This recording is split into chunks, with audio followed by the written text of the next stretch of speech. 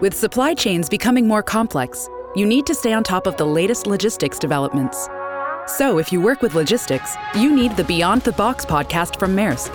It's the easy way to keep up to date with everything from digital disruption in logistics to the need for supply chain resilience in today's market. Find out more and keep ahead of the game with the Beyond the Box podcast on logistics insights at maersk.com/insights. Hello, everybody, and welcome back to The Conversational. I am here today with a guy who I have actually known a really long time, and I'm excited to bring him here because he's one of the reasons that my podcast is what it is today, and I'll share a little bit more about what I mean about that. But without further ado, I have Mr. Brad Berens with me. Hi, Julie. Hello, Brad. So let me tell you about Brad, outside of the little bit of, he and I are friends. He has been everywhere in his career. His career is actually fascinating. He talks about it being storytelling is an organizing theme. So currently he's this chief strategy officer at the USC Annenberg Center for the Digital Future and principal at Big Digital Idea Consulting, which is a boutique advisory firm. He also serves on the boards of the Ascendant Network, Glasswing Ventures, Adfantes Media, and more. He has a long tenure as the Global Chief Content Officer for DMG Events Digital Portfolio. For those of you who are like, what is that? If you've ever been to an ad tech or an iMedia conference in the marketing world, that's part of that. He was the digital editor at internet service provider Earthlink. And fascinatingly enough, he spent several years as a Hollywood story analyst at studios, agencies, and production houses like DreamWorks, New Regency, CAA, and Mirage. But even more interestingly, he started his career as an award-winning teacher of Shakespeare and writing at UC Berkeley. And, of course, as all good Shakespearean and people who write and read would do, he wrote his own science fiction book called Red Cross, which I didn't actually even know, and I've known you forever. So anyway, that is probably a good intro for a little bit of the background about you. But I was just talking with Brad and just reminiscing about how we met, and Brad was sharing that it was actually on a phone call, and I always think about us meeting together at one of the, in person at one of the iMedia events. But it was a phone call about a marketing event, so that helped. And it's somewhat unnerving to hear you describe me that way because I sound profoundly schizophrenic. I think it's not schizophrenic. I think it makes you sound, first of all, brilliant. I always introduce you as one of the smartest people I know, certainly in the digital marketing arena. It's my go-to for sure. Well, thank you. But secondarily, the roots of it, and I would love to, of course, now I want to go back into childhood. How did you get into Shakespeare and writing, and then how did that morph into all this sort of, profound digital thought leadership kind of thing? It's a wonderful question. I wish that there was a logical answer to it. Shakespeare happened to me around the 10th grade, and I had a highly unusual response to it, which was we're reading Romeo and Juliet. An incredibly brilliant teacher named Phil Holmes was my English teacher, and where most of my compatriots, I went to an all-boys school, so Romeo and Juliet with no Juliets in the room is a little bit vexing, but there I am, and I'm reading this. And at the same time, I had a spear-carrying role in a production of Twelfth Night at one of the other local schools. And I just loved it. And where was this? Where were you? I grew up in Los Angeles. Oh, in LA. And I went to a private school called, at the time it was called the Harvard School. It's now called Harvard Westlake. Mm-hmm. And it was a recovering military academy. Thank heavens I was there after. Otherwise I would have been, drummed out very quickly, I'm sure. And it was, that was the Shakespeare thing, that moment in 10th grade where I'm like, holy moly, this stuff is really interesting. And I was blessed that a friend of mine who has much more stick-to-itiveness than I do, a guy named Matt Henderson, who to this day is a Shakespearean actor, and he and I, we were all in. We were watching movies, we're going to theater, and so that was the beginning. And then it became my passion as an undergraduate at Brown, and then I went to graduate school. I got a doctorate in English at UC Berkeley, where I really straddled. I'm often between categories in my life, And in that case, I was sort of half a stage historian, thinking really hard about how these things were functional pieces of theater, and half doing literary studies. And so when you graduated, first of all, you were at UC Berkeley, you got your master's and your doctorate there? Both? I skipped the master's entirely. You went right on to your doctorate? So doctorate at Berkeley. So you went right to doctorate. And then what were you hoping to do when you graduated, and what did you actually do? Yes. You've narrowed in on the first holy shit moment. So I go to graduate school to get a doctorate. It's like going to law school. You do it in order to become a lawyer. You go to graduate school in English in order to become a scholar or a professor. I wanted nothing more than to teach kids about Shakespeare for the rest of my life. And I didn't really care where I did it. That was in life. You're a who, you're a what, or you're a where. You can only go through one door at a time, and you have to pick your door, and your door is going to be in one of those flavors.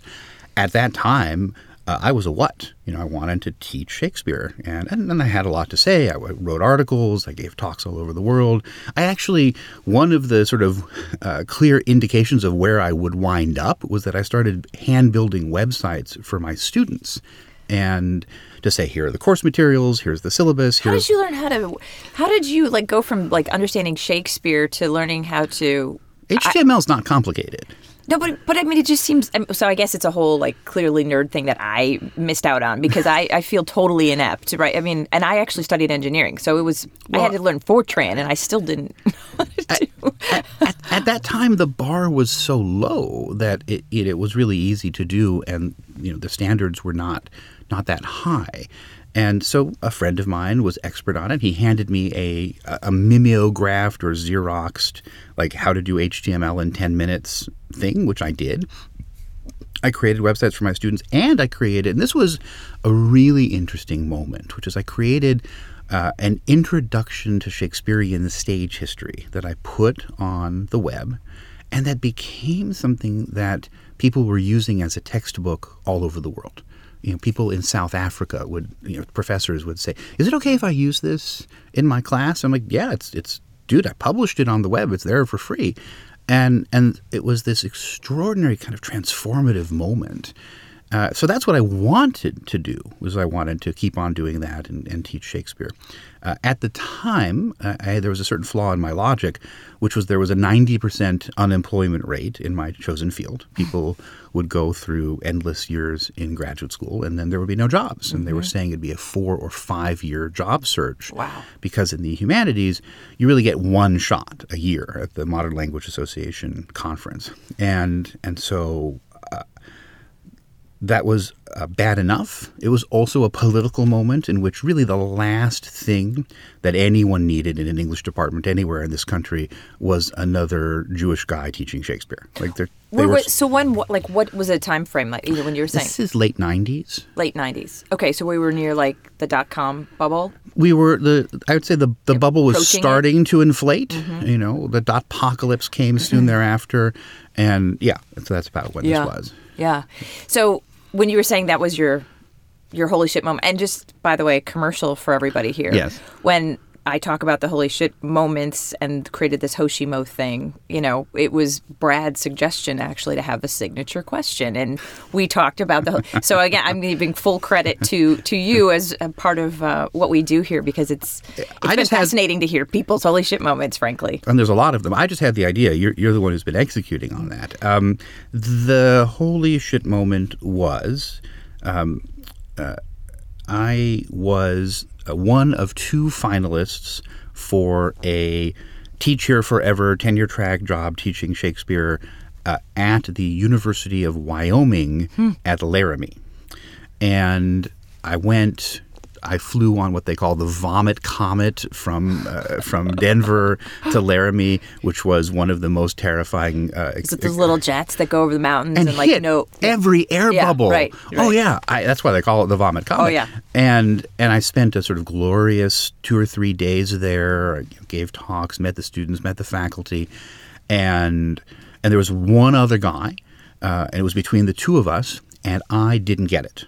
I didn't get it for the very logical reason, which was that he was already finished with his Ph.D. dissertation and I was still writing mine. And so they're like, well, we want him. And I became very depressed. I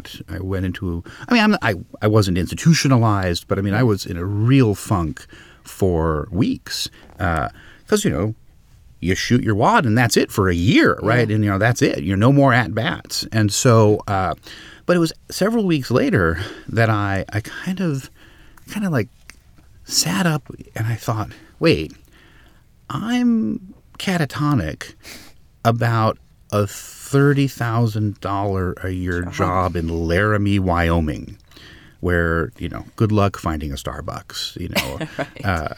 or anything. And that was that moment where I thought, oh, there's something wrong here, right? There's a flaw in my logic. But you were pretty young. Yeah, I was not even 30. Yeah. So, but I'd been doing that sort of my entire professional life at that point. Had been teaching writing, teaching literature, researching, being a research assistant, all with this sort of sense, okay, this is my audition piece, and then when you blow the audition, so that another way of thinking about a holy shit moment is a failure. Yeah. And this was a big one. Yeah.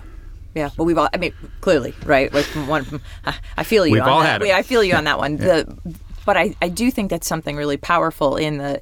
And when we say you were late 20s, I think that age is a really challenging age because you have sort of, for right or wrong, you kind of committed. Most people by the end of their 20s have kind of committed to a path, whether they love it or hate it. They've sort of been like, well, I've dabbled. Now I gotta focus in. And when your plan goes awry, that I understand the devastation and the depression. So how did you work your way out of it? Well, there were a lot of it was life is always complicated, and I'm talking about one aspect of it. One thing I decided was, okay, I'm going to give this one more try. And so, but while I'm giving it one more try, I'm going to start thinking about other things. And so I wound up going back on that job market a year later. I was once again, and actually this one was even funnier, this was at Middlebury College, where this is where I learned that when given a choice between people's security and their values, most people will choose their security.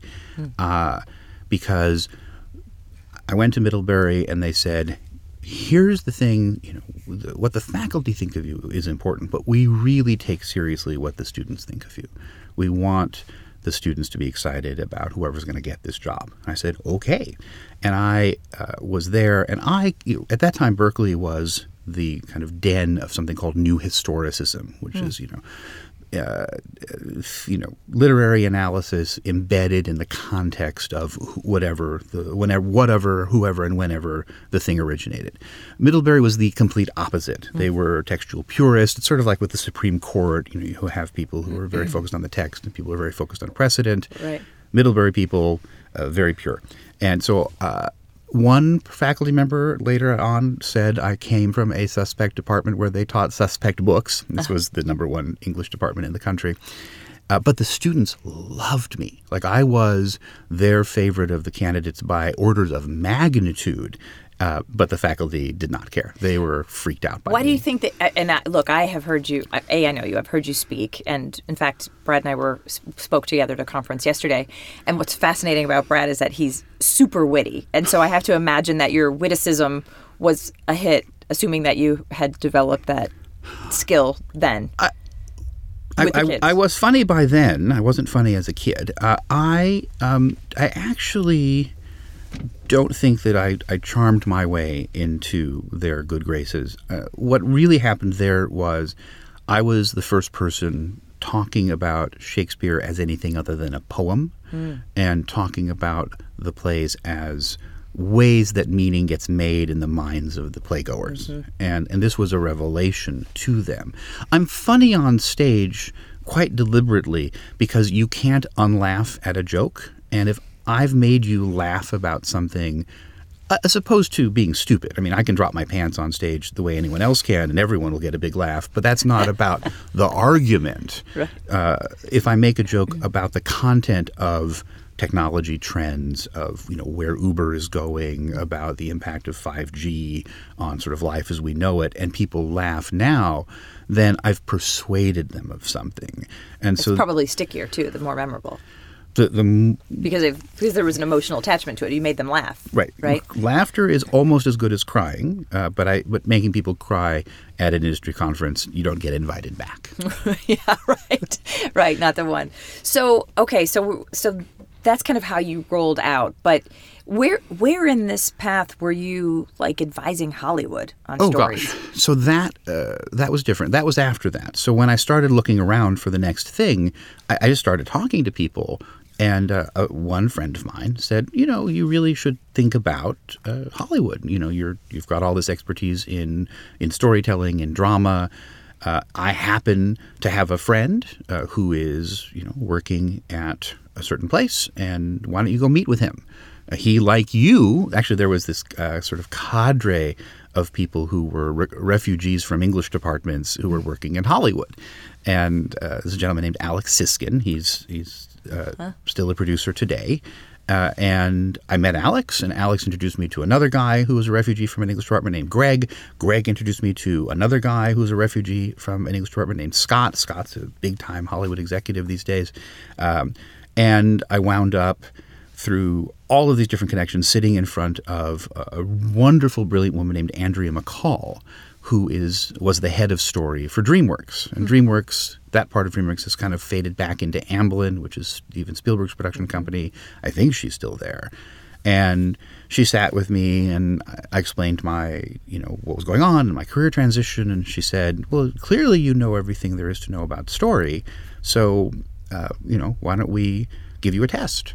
And I said, well, okay, what's the test? She said, well, I'll messenger. Everything was messengers back then. Back then, it was not before, email was prevalent and before you could send attachments. I'll messenger some scripts and the analyses, and I'll include another one, and then, take your time doing it, do the analysis and get it back to me. And I said to her, and I don't have the presence of mind to do smart things very often, but in this case I did. I said, well, wait a minute, that doesn't sound like a very fair test, right? How often can people take their time with these analyses? And she said, well, what do you mean? I said, well, if you were giving this script to one of your current analysts, when would you need the analysis? And she said, tomorrow morning. I said, okay, I'll have it to you tomorrow morning. And she looked at me like I was nuts. I said, that seems like that's the fair test. And so she said, okay. So she messengered 7 scripts, 6 with the analysis, and 1 without. And it came to the house in the sort of evening time. And I read all 6 scripts, and I read all 6 analyses. And then I thought, okay. And then I did the 7th, and I got hired. Okay, so the question is, did that 7th was made into a movie? No, it was not a very good script. Okay. So these scripts, the way that it's called coverage in Hollywood, and there are an infinite supply of screenplays by an infinite supply of screenwriters and a very, very limited amount of slots. And so the average agent, manager, or executive gets dozens and dozens and dozens of pitches a week. They can't read them all. What they do is they send them out to an analyst who will read the thing, do a one-page summary. Here's what it's about. A one-page analysis. Here's why I think it is or isn't a movie. Basically a tweet, a log line, and then a recommendation. Recommend means I am putting my own life on the line for this story. Personal reputation. Absolutely. Like this, I only did one. And it was a brilliant novel by a man named Hector Tobar, who's a journalist with the LA Times.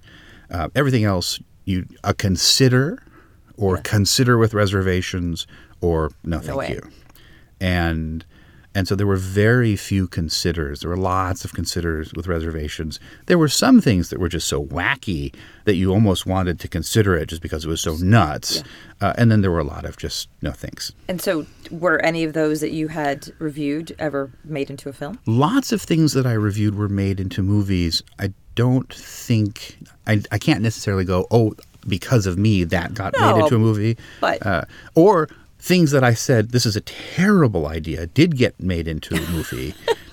So the movie Pay It Forward, which was a wonderful book and a wonderful idea and a terrible idea for a movie, because it's hagiography. It's a saint's life. There's zero narrative tension, and it did zero box office. And so I said, don't do it. The studio at the time, I think it might have been Mirage, the studio I was working for didn't do it. Someone else made the terrible mistake of doing it. How fun. So, was there anyone that you worked? I'm just curious. I'd like to be like, oh yeah, my friend Brad, he... Nothing. I mean, I remember reading the script for Phone Booth, which at the time I'm like, oh, this is a Will Smith movie. And another studio then bought it, attached him to it, which was really weird. Wow. So I was tapping into something in the air. But it wound up being made by somebody else later on. Oh, okay. Well, that's fun. The whole Hollywood thing I think is fascinating. And so from there, how long were you doing that? I did that for a couple of years, but it was pretty itinerant work. And that's when the internet was really starting to grow. It was swelling up, and I was like, I needed a job with, benefits and, that kind of thing. Yeah. And had you met your wife by this point? Oh yeah, we were married. We've been married it'll be 25 years in June. So we've been together since graduate school. We were married. We were living with my parents. We'd moved to LA from Berkeley, and we were shopping for a house, finishing our dissertations, and I was working in Hollywood. And I think we then had bought the house, and that's when I sort of needed to make this move, and I wound up. I'd already been involved with one crazy startup in the coverage business, which was a kind of collective where one analyst would analyze a script and it would get syndicated. And that idea was so terrifying to agents and managers, because instead of 25 at-bats, they'd have one, that they actually took the founders of the company into a room and they said, if you do not disband this company immediately, you will all be blackballed from the entertainment industry in perpetuity. Wow. And they shut that one down. I bet they did. The next day, they're like, come pick up your check. We're out of business. And I was like, okay. Okay, then. I then worked for a crazy .com that wanted to be YouTube when broadband penetration was at about 3% of the population. So good idea, way ahead of its time, like early 2000 or so. And that was another fascinating thing, because I'm sitting here and I'm like, how are you going to make money? And they had this whole, kind of patter that they would do, and it didn't make any sense to me. But I thought, well, I'm just a little Shakespearean. Like, what do I know? And then I would learn more about the company. Turned out, to no one's greater surprise than that of my mother, I had practical skills in business. No, she still can't believe it to this day. And so I'd learn more about the company, and they kept promoting me because, again, I was good at managing people, good at strategy, and I'd learn more, and I'd think this doesn't really make any sense at all. They were doing things like we were teaching the editorial pool to kind of dive into the code, find the URL for the stream, plug the stream URL into our database, which would then serve the video in our player, which we were going to then be surrounding with ads. Like it was larceny. And I said, like, isn't this stealing? And they're like, no, our lawyers at this prestigious firm say it's okay. I'm like, but it's stealing. And they're like, no. And so the more I learned, the more my initial common sense sort of take on the thing was confirmed, which is why I eventually started looking around. And that's how I wound up working at Earthlink, which was the ISP. Just because I thought, wow, this place is crazy town. Like there's no way this can last. And so that I wound up moving on. That's by the way, I'm 51, and to this day I still have trouble going, that makes no sense, and believing it. That's the glorious thing about data, which is when you have data, you can actually go, let's disconfirm this. Which is one of the reasons why I'm sort of one of the great uber skeptics. Yeah, look, we could go through your whole history, but I love what you're doing now, this thought leadership sort of in this digital space. But I know you had other holy shit moments sort of in the path that has led you to where you are today. And I think it would be interesting to hear about what happened. So I mentioned that you and I, well, we obviously met via phone call, but Sure. But then we met oftentimes at the ad tech conferences, the iMedia conferences. Certainly you were using kind of your innate instinctive skills that you had learned about as you were just explaining, and sort of brought it to life. Sort of in an educational. I mean, for me, it's again my armchair psychology. It makes a little bit of sense. I mean, the whole "how did you go from Shakespeare to tech" was a little bit of a leap for me. It's still mysterious to me. But it worked because of storytelling. Again, in the digital landscape, it's a digital storytelling mechanism. But then you went into this. When you went to DMG, and I know you had a few other steps.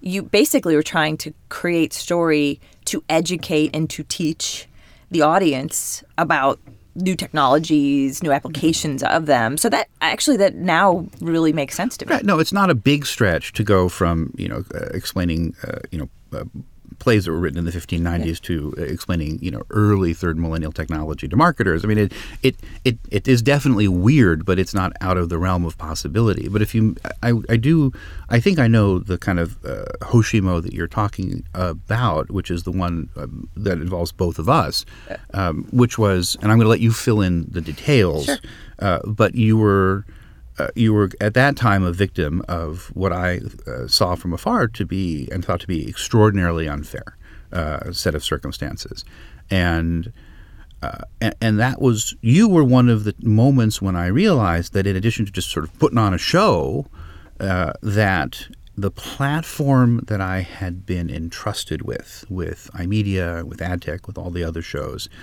was also a platform where I could push things.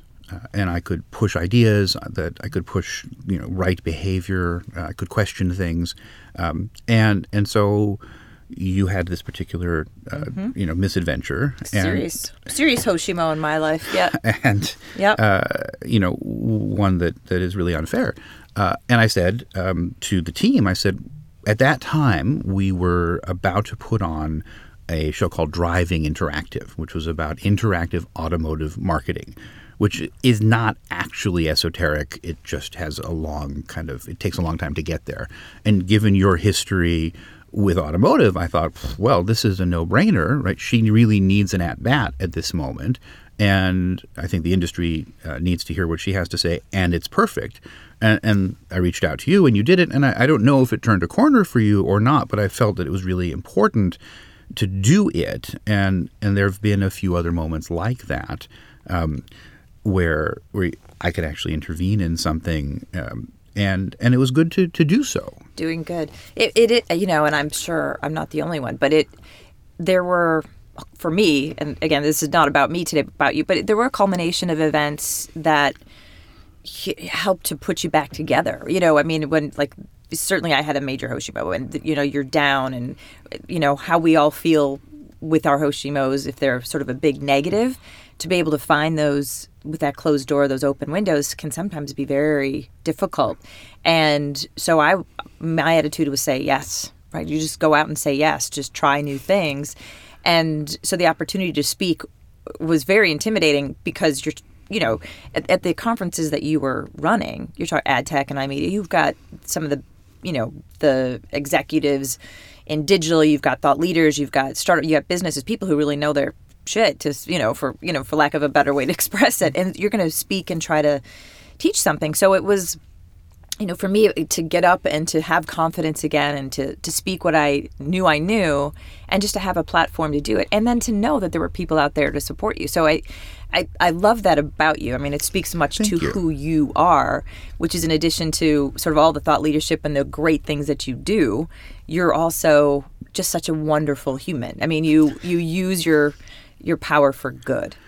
I've been very lucky in a couple of regards. One thing is, I believe that if we can engage with other people in a more than transactional way, that is a karmic investment in the universe. And it can be something as simple as I tend to introduce myself to people if I'm at a restaurant, particularly if someone is wearing a name tag. Mm-hmm. I don't think it's fair in life for Mary to come up and for me to know that Mary's name is Mary and Mary not to know that my name is Brad. It's an unequal distribution of power that's entirely without merit. Some years ago, a man named Bernie Weinraub was the film critic of the New York Times, and his kid and my kid went to school together. And Bernie, who's a wonderful guy, was married to Amy Pascal. And Amy, who's a wonderful person as well, was the head of Columbia Pictures. And she now has segued into a producing gig. She does all the Spider-Man movies. And when Bernie and Amy got together, all of a sudden he couldn't review a movie without people saying, well, he gave it that review because Amy put that in turnaround, or there was never, his critical judgment could never be taken seriously anymore. So he wound up leaving, and he was working in television for a little while and didn't like that. Now he's a playwright. But he wrote this 3-part, I don't feel bad about saying any of this because it's all in the New York Times. He wrote this 3-part article sort of saying goodbye to Hollywood, where he said, I'm leaving because you can't take me seriously anymore. And then he discovered that no one would return his phone call anymore, that people, studio heads who had gotten back to him in 15 minutes when he was the film critic for the New York Times would not return a call at all. When I wound up leaving my role as the worldwide head of programming for ad tech and iMedia, I thought, well, that's it. Bye-bye to the industry. No one's going to ever respond to me again. And so one of the most pleasant surprises of my life was that actually people are still interested in what I have to say. And I'm still kind of surprised to this day by it, but I believe that I've lived my adult life in this kind of non-transactional way, which is I'm interested in the person behind the speaking gig. I always would ask people, like, well, what's a win for everybody? I didn't, if someone's giving a talk, I'm like, all right, so here's what my audience needs. What do you need? And I think that's a philosophy that I try to impart to other people because I think it makes the world a better place. And I think it's why people still answer when I call, which, again, is still a pleasant surprise. Well, and truly, it's not on your resume, but it should be. You are one of the most amazing connectors. They talk about people who are connectors and networkers, and, I do my very best. But you, first of all, you've got like some sort of crazy, mind Rolodex of people's names. It's called LinkedIn. It's really handy. No, because I call you and you rattle them off. You're not researching it. You've got one of those innate abilities, and I think that's why probably people call you, because you are so good at making everything better. And I know we haven't talked a bit about your book and your books, but I have been reading your papers or your kind of your blogs. Oh, okay. That's really about the auto industry, which of course, just because of my history, sure, I'm generally interested. But you've taken sort of that and some of that think tank thought leadership in making predictions of what's happening in the future. And I won't make you to rattle out too many of them, but how are you? And I think are you writing another book? I'm writing another book. And is this book another science fiction book, or is it something more? No, this is a business book. Business book. Okay, so right. No, I'm actually beginning to noodle another science fiction book, but they're very hard to talk about because the more you talk about them, the less sense they make, and then you get discouraged. So I have to kind of. Don't do that then. We don't want to discourage you. That's early in the morning, just me before anybody except the dog wakes up. No, the work I did on Shakespeare as an academic was about Shakespeare. Ultimately, it turned out to be about Shakespeare as a businessman, and then so I did between, depending on how you measure, 10 or 20 years in the Shakespeare biz. And then since around about, 99, 2000, I've been in business and mostly in digital. And so I wound up over the years giving this talk about Shakespeare as a business genius all over the world. I've done it a couple times in this country. I've done it in Norway because we lived there for a year because my beautiful wife, Kathy, who is a professor of English also at Portland ridiculously State. smart. Yeah. Oh, yes. She's the brains of the operation. She got a Fulbright to Bergen in Norway. And while we were there, I wound up getting involved with a TEDx, and I wound up speaking about this. And then I did it in England. In fact, my old team at iMedia UK called me, and they said, we just realized that we're doing an event on Shakespeare's birthday, which is also, as it happens, his death day. And we have nothing Shakespearean in our programming. And I said, and they said, you did that talk, right? And I said, yeah. So I wound up going to England and actually bringing one of my old Shakespeare history buddies to come to the event, which was also fun in lots of other ways. So the book is now about Shakespeare and innovation, because I think that in business today, we tend to conflate and confuse innovation with technology. And that most chief innovation officers or innovation incubators in digital biz today are really about the gadget or platform of the week. They're about new technologies. They're not about innovation, which is frequently different. It's actually about arranging things you already have in different ways. It's about trying to layer experiences on top of each other in ways that will then yield different experiences. And so because of the work that I did back then and the way that it's informed the things that I do today, I finally realized, there's a tidy, nice little book about this. So that's what I'm working on. So when will this?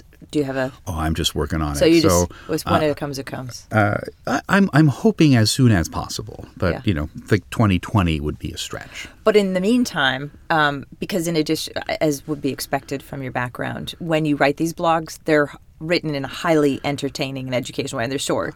So will you share with the listeners your where to go? Yeah. Oh, sure. So the easiest way to track me down is just I'm on Twitter. My name is Brad Berens.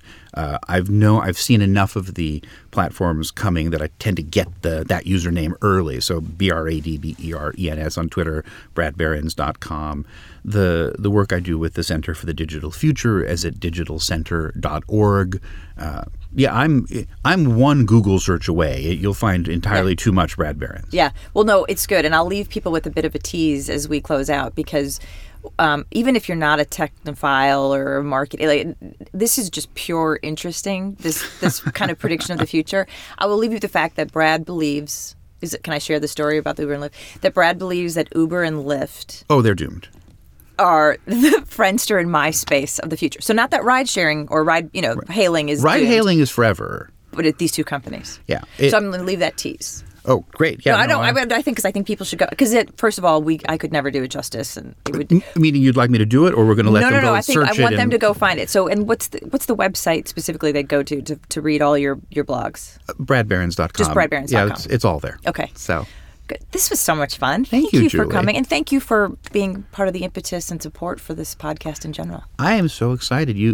I've been very blessed that you've interviewed some of our friends, and so I've gotten to learn more about them than they've ever told me over, beers at bars. So you're just opening people like they're tin cans. Well, hopefully showing the inner blossom in them, and not the not the guts, not the ugly. Right.